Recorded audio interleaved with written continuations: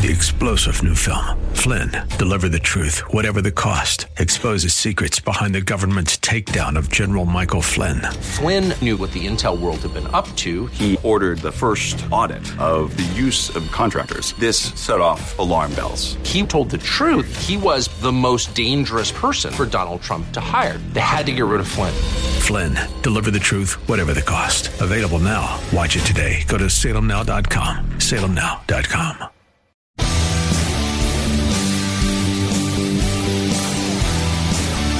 Are you looking for truth from God's Word that you can understand and apply to your life? You'll find it today on Make It Clear with Dr. Stan Pons. Listen now as Stan makes it clear.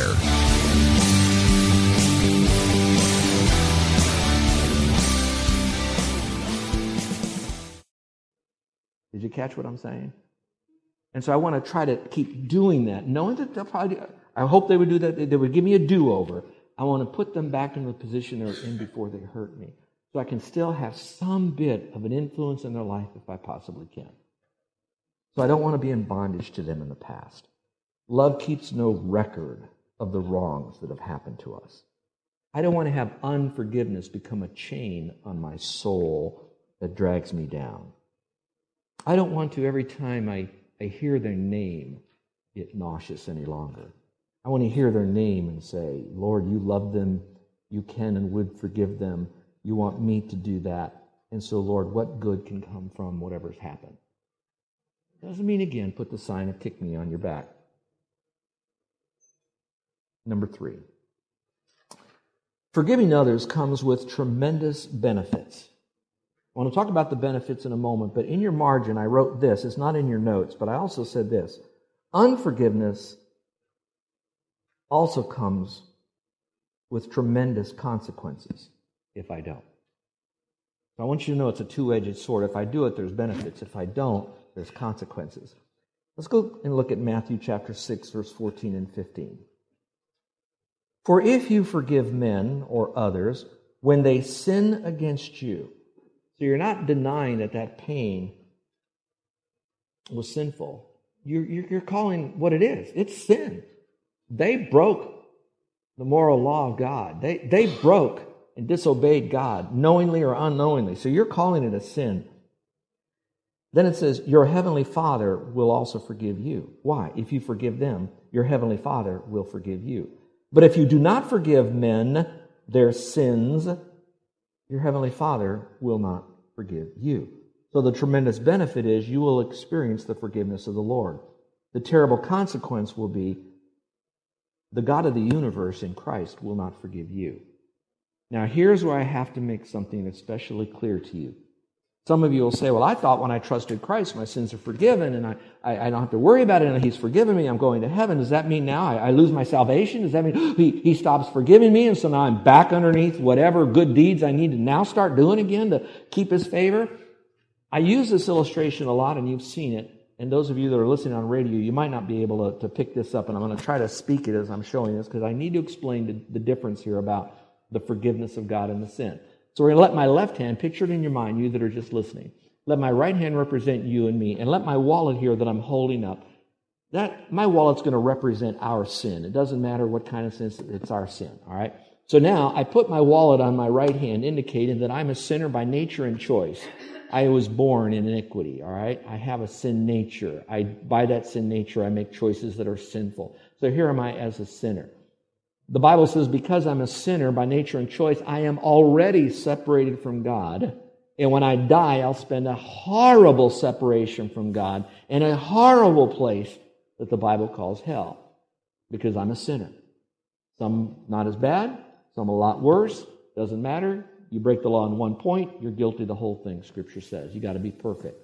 The Bible says that in order to go to heaven, I have to be without sin of any kind, as righteous as God. It's said a little bit with tongue-in-cheek because we know that we can never be that way. On the other hand, it's not tongue-in-cheek because we do need to be perfect to go to heaven, but we ourselves can never be perfect enough or good enough to get to heaven, or as good as God or as perfect as God, letting us know how hopelessly lost we are. And He's not finished yet.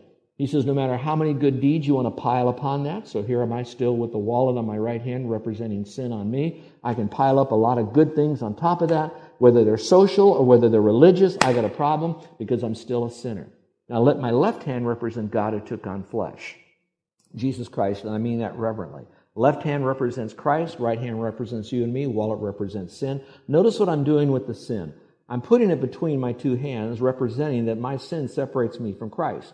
Now if I flip it up this way, my hand now is representing heaven. My sin separates me from going to heaven, to be with Him forever. So I don't have an eternal relationship with Him any longer. I will not be in heaven. I have a sin problem right here.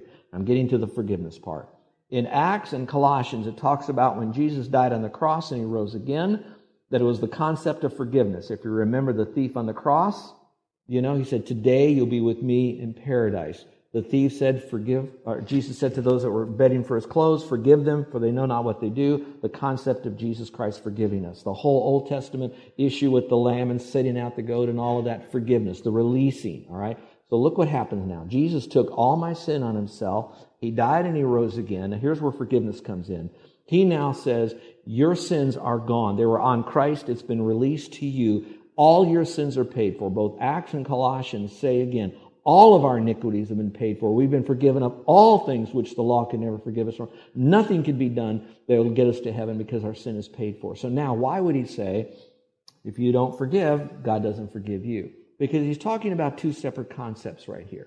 The first concept is the one I just shared with you. You are forgiven of all sin. So when you die as a Christian, as a blood-bought, born-again believer in Christ alone, then He says your sins are forgiven. You have a home in heaven, and that's called positional truth. Now, in this world that we live, the world that I live in, while my sins are paid for to get me to heaven, I'm forgiven of all of those sins, I still have the day-to-day life. So it's not just about the sweet by and by. It's a lot about the nasty here and now. And so now He says, in this world, though, you need to have His forgiveness. That's why 1 John 1:9 says that we are to confess our sins. He is faithful and just to forgive us of all sins and cleanse us of all unrighteousness. And at this point in my study of Scripture, I do not believe that's speaking to those who are lost, that they need to confess their sin in order to go to heaven, but I do believe it's for believers to confess their sin so they can have this intimacy with the Lord, a whole fellowship concept. And that forgiveness comes when we recognize we have sinned. Now, stay with me now. So that train then goes back to when someone offends me, then I need to forgive them. All right? And so I'm confessing my sin and I'm forgiven. So that's why when someone comes to you and they've sinned and you're going to forgive them, you need to do that, because if you don't, you won't be forgiven, not for heaven, but for that time of intimate relationship with Jesus Christ that He so much has. Now think for just a moment. If we still are regarding a grudge or bitterness or anger or hatred toward that person, we will not forgive them. We don't receive from the Lord His forgiveness, which is a restoration for us to be in the position before we ever committed the sin of non-forgiveness. When we have that forgiving spirit, we then experience a lot. We experience a conscience that becomes more clean. We experience a guiltlessness regarding that person, because we have now released them for the damage they tried to do to us, or maybe even did to us. We've released them to God. We've forgiven them. Once that happens now, you then unleash the fruit of the Spirit in your life, where now love takes on another level, where peace takes on another level, where joy takes on another level, where kindness takes on another level, where even the ability to suffer long cheerfully takes on another level, because now you have released that unforgiving spirit that you had. You've given it to the Lord. You've obeyed Him. He's forgiven you. He's cleansed you from all unrighteousness. So now you experience that which you really want to experience all along. But often we don't, because we won't deal with that sin of unforgiveness. So then for the rest of our life, we're doing nothing more than, as a Christian now, managing our sin. We're managing our life, trying to do everything, but it's not sustainable because we've lost the power that we could have had once we've forgiven, because that also fled when we regard that iniquity in our heart. Tremendous amount of benefits, but also tremendous amount of consequences. Let me read to you something that's coming from a Michael McCullough, Director of Research for the National Institute for Healthcare Research. He says this: when we allow ourselves to feel like victims or sit around dreaming of how to retaliate against people who have hurt us, these thought patterns take a toll on our minds and on our bodies. And I want to speak to that. So I want to give you what unwillingness will affect in our life. Unwillingness to forgive will affect in our life. Let's talk about it emotionally. Emotionally, when I do not forgive someone, it makes it easier for me to engage in things like slander, gossip, resentment. Are you ready for this? Road rage. Because the road rage anger that happens to us is an emotional response. It's a choice. We can make do I want to get angry? But it's an emotional, and sometimes it's so quick that we deal with this anger. Now, you might say, well, I don't, it erupts once in a while. Yeah, it's that once in a while. Anger is something that the older you get as a Christian in Christ as a Christian, you've learned how to manage your emotions, and you shove it down like ping pong balls under the water in your backyard swimming pool. And you got them underwater because you're managing those ping pong balls. But eventually, you can't manage it all the time as effectively, and those ping pong balls will pop up from underwater and kind of pop up through the surface. And that little pop up through the surface is a very angry word to your mate. Yet your mate never offended you, but you're carrying all that junk from the past. It's how you drive your car when someone cuts you off. And how severe and how long you've tried to push it down without getting rid of the ping pong balls will show how detrimental it is to you and me emotionally.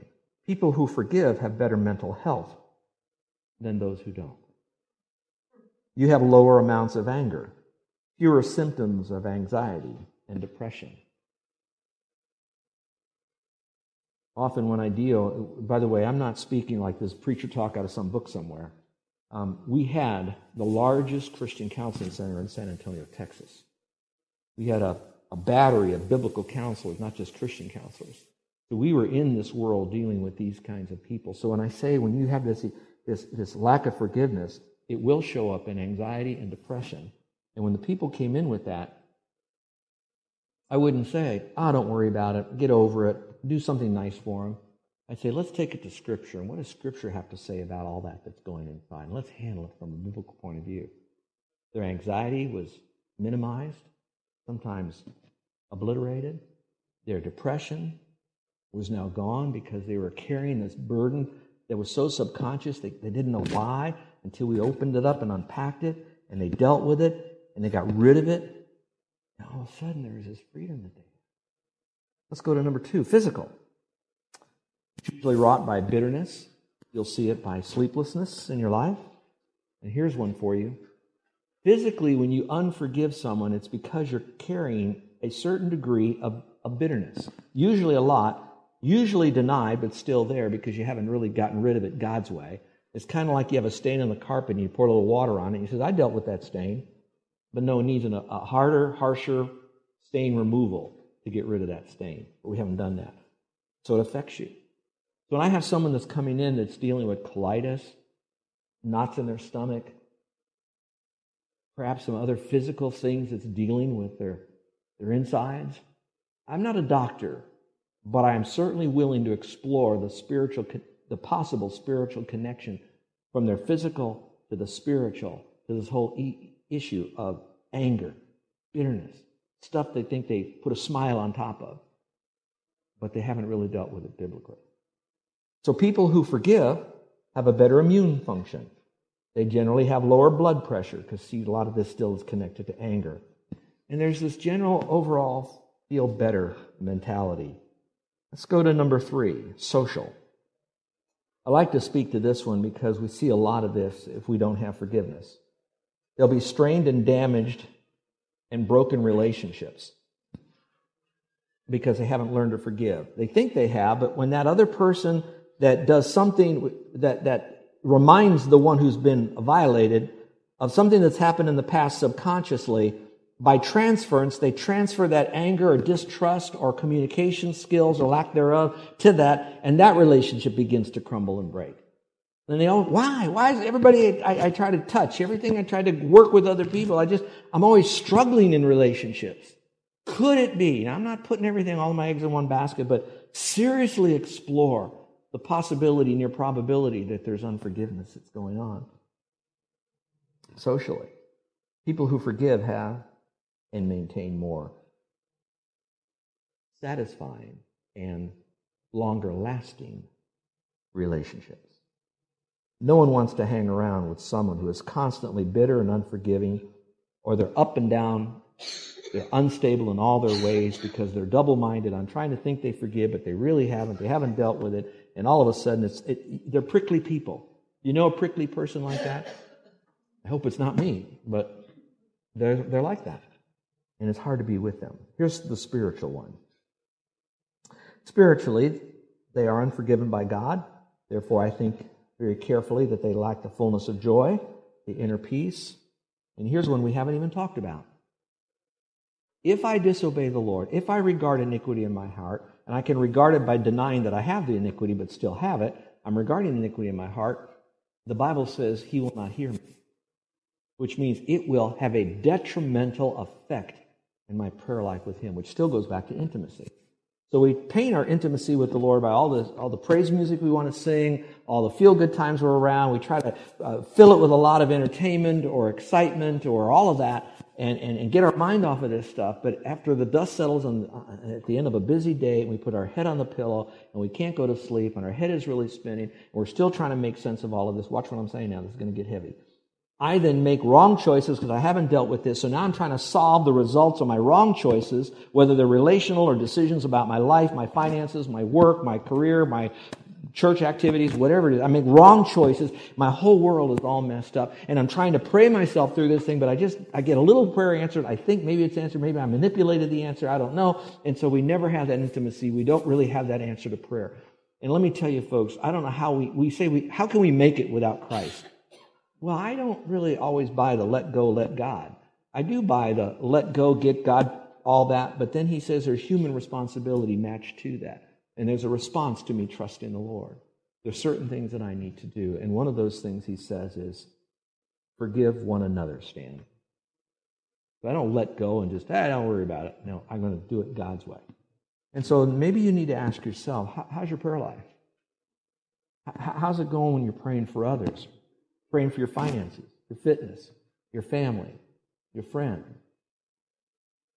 your future. So it could be wrapped up all in that spiritual dynamic of the same thing that's going on. So it could hinder your relationship with the Lord in a very, very real way. So you might want to look at your heart and ask the Holy Spirit to show you if you've been withholding forgiveness from someone for something that they did or didn't do for you. Let me end by giving you the fourth one. Again, for those that just tuned in, forgiving others is being obedient to God. Forgiving frees us from being in bondage to the past. Forgiving others comes with tremendous benefits, which I really like, but also, unfortunately, tremendous consequences if I don't. Number 4 is forgiving others reflects Christ's work in you. And we've covered this already before, but I want to go over these verses again because I want to re-emphasize it's the work of Christ in you that helps you to get through this. There's no amount of pull yourself up by your bootstraps or psycho-cybernetics. So if you think it'll happen, force yourself to make it happen in your mind. It's all biblical, but it has to be by the supernatural power of Christ. Now, this is going to get so mystical for some of you, you may zone out. But I don't want you to be, because now we're so close to the cure. So let's look at it again. Ephesians 4:32. And be kind to one another, tender-hearted, forgiving one another, just as God in Christ forgave you. So the question is, when did God in Christ forgive you? When Christ went to the cross of Calvary. Think of all that He did. And then for a moment, if you can truly humble yourself, for just a moment, all that we did or didn't do, all that we said or didn't say, all that we thought or we didn't think, all of our crud that we've done, and one was enough, but we did a whole lot more from that, and God still looked upon us and He would say, forgive them, for we don't know what we do. We don't realize how bad that is and how sinful and wicked that is and what it does to us in our relationship to Him, but He still said, forgive us. Now, all that forgiveness is found in Christ. Now, catch me now. He then proved that forgiveness when He went to the cross and He paid for all of our sins. But watch this now. When I choose to say, I'm a sinner, I need you, Christ, I'm now fully trusting in you as the one who died and rose again. I don't bring anything with me to you. I'm coming just as I am. Here's what happens. He then saves us. He places His Spirit within me. But other verses in the Scripture add more to that. It also says, Christ in me, the hope of glory. The Holy Spirit that's within me. God is within me. All right, so I'm a partaker of His divine nature, all within me. Stay with me now. So all that forgiveness is right there. So when I now say, I can't forgive, but He can. Therefore, I will. And when I do now, it's the work of Christ in me to then push it out onto that other person, and I can do that. Now, here's the real funny thing. You're going to say, but if I do that, they're only going to do it again. Well, I'm so glad that Christ on the cross didn't say, well, if I forgive them, they're only going to do it again. He knew that. So accept it. They are going to do it again. Hopefully not to you, not to the pain level. I hate that you went through that pain, but maybe it took that pain and you being here and hearing this message so that you would even have a better relationship with the Lord and know the greatness of our God. Do I hear a witness on that? Amen. We need to hold that in our heart, folks. So I'm not here just talking about the past. I'm preparing a lot of you for what's going to happen when you go get something to eat today. And some jerk keys your car while you're out eating. Because we're going to have that in the future. So in Christ, I can do this. We are forgiven. We don't deserve it, but we are. We can forgive others in Christ. They don't deserve it, but we will because He can through us. And I pray that we will. Let's bow our heads and close our eyes and take a moment just to contemplate these thoughts. I hope more than anything in the world that you would understand how good God is. I pray that I did not say anything harshly or condemnatory. I pray that in my intensity of passion for what I believe so strongly from Scripture, that I'm wrestling with you in that pain, that hurt, the habits that you've now developed because you haven't dealt with the hurt properly, and how that you're still not fully fulfilled yet, and you want to be. I don't want you to ever think that you're alone. But God loves you. The Spirit loves you. And all of us in this room and listening to my voice, we're all in this journey together. And we need to hear this message, probably more often than we have in the past. Because we're really never more like Christ than when we're forgiving. So maybe right now, just bear with me as I chat with you with your eyes closed so you're not focused on some speaker up here on the stage. First, I want to speak to those who maybe have never really understood the depths of Christ's forgiveness toward you. God loves you. He died and rose again. Cannot you accept that forgiveness? Whatever He has done is for His own glory, and you being in His forever family begins that glory of the Lord. And you get that by receiving His gift of forgiveness to you. Don't you want it? Here's a holy, righteous God who has every reason in the book not to do this, other than He said that He will give it to you even though you're a sinner, because He loves you. Will you receive that from Him? If you will, then here's how you get it. Trust in Him. He's a God who cannot lie. And with that comes His love, His grace, His power. Now, the real ability to forgive others. Because you have Him in you, if you trust Christ. And then an eternal relationship and a home in heaven when you die. Man, it just gets gooder and gooder, as they say. Trust Christ. And then I want to pray for any here who have been unable to forgive someone to this point. Ask God to show you if there's anyone you have not forgiven for something that's happened. For some of you, it's not an issue of asking God to show you. You know who it is. You know what they've done. That person's face is in your mind right now, and the hurt is just as painful or nearly as painful as when you first encountered. That's understandable, by the way. Don't try to pretend you've forgiven them or pretend that you weren't hurt. Go ahead and own it. It's all right. How can a doctor fix you if you don't say, I hurt here? How did it happen? What can I do? Now the healing can begin. As that person or persons comes to your mind, ask God to help you to forgive them. Mentally, you know it's right. You know this. You're big people. You know this. but in your heart now. And that part of you that makes the choices. The mind tells you what to do, but it's that part of you, the will, that now you then do what you know to do. Ask him to help you to release that person from your grip of unforgiveness. But go beyond that. Ask the Lord to help you to love that person. Yep, that person was an enemy in your life, may still be. But he says to love them. He says to bless them. He says to do good unto them. He says to pray for them. You're listening to Make It Clear with the teaching of Dr. Stan Ponz, founder of Make It Clear Ministries. Make It Clear is dedicated to taking the Word of God with clarity into every person's world. It is the support of listeners like you who make the ministry of Make It Clear possible. You can provide your tax-deductible gift to Make It Clear online by going to makeitclear.org, or you can mail your gift to Make It Clear, P.O. Box 607901, Orlando, Florida 32860. Thank you for helping us make it clear.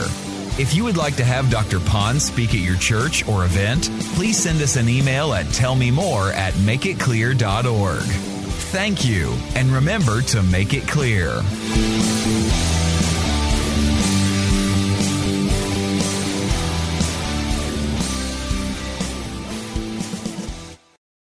Three-star General Michael J. Flynn, head of the Pentagon Intelligence Agency, knew all the government's dirty secrets. He was one of the most respected generals in the military. Flynn knew what the intel world had been up to. He understood its funding. He ordered the first audit of the use of contractors. This set off alarm bells. The explosive new documentary, Flynn, Deliver the Truth, Whatever the Cost, uncovers the facts behind this scandal. Flynn told the truth. He was the most dangerous person for Donald Trump to hire. I find out the worst enemy that I'm going to face in my life is right here in America. They took my assessment and they wanted me to change it. And I was like, I'm not changing it. They had to get rid of Flynn.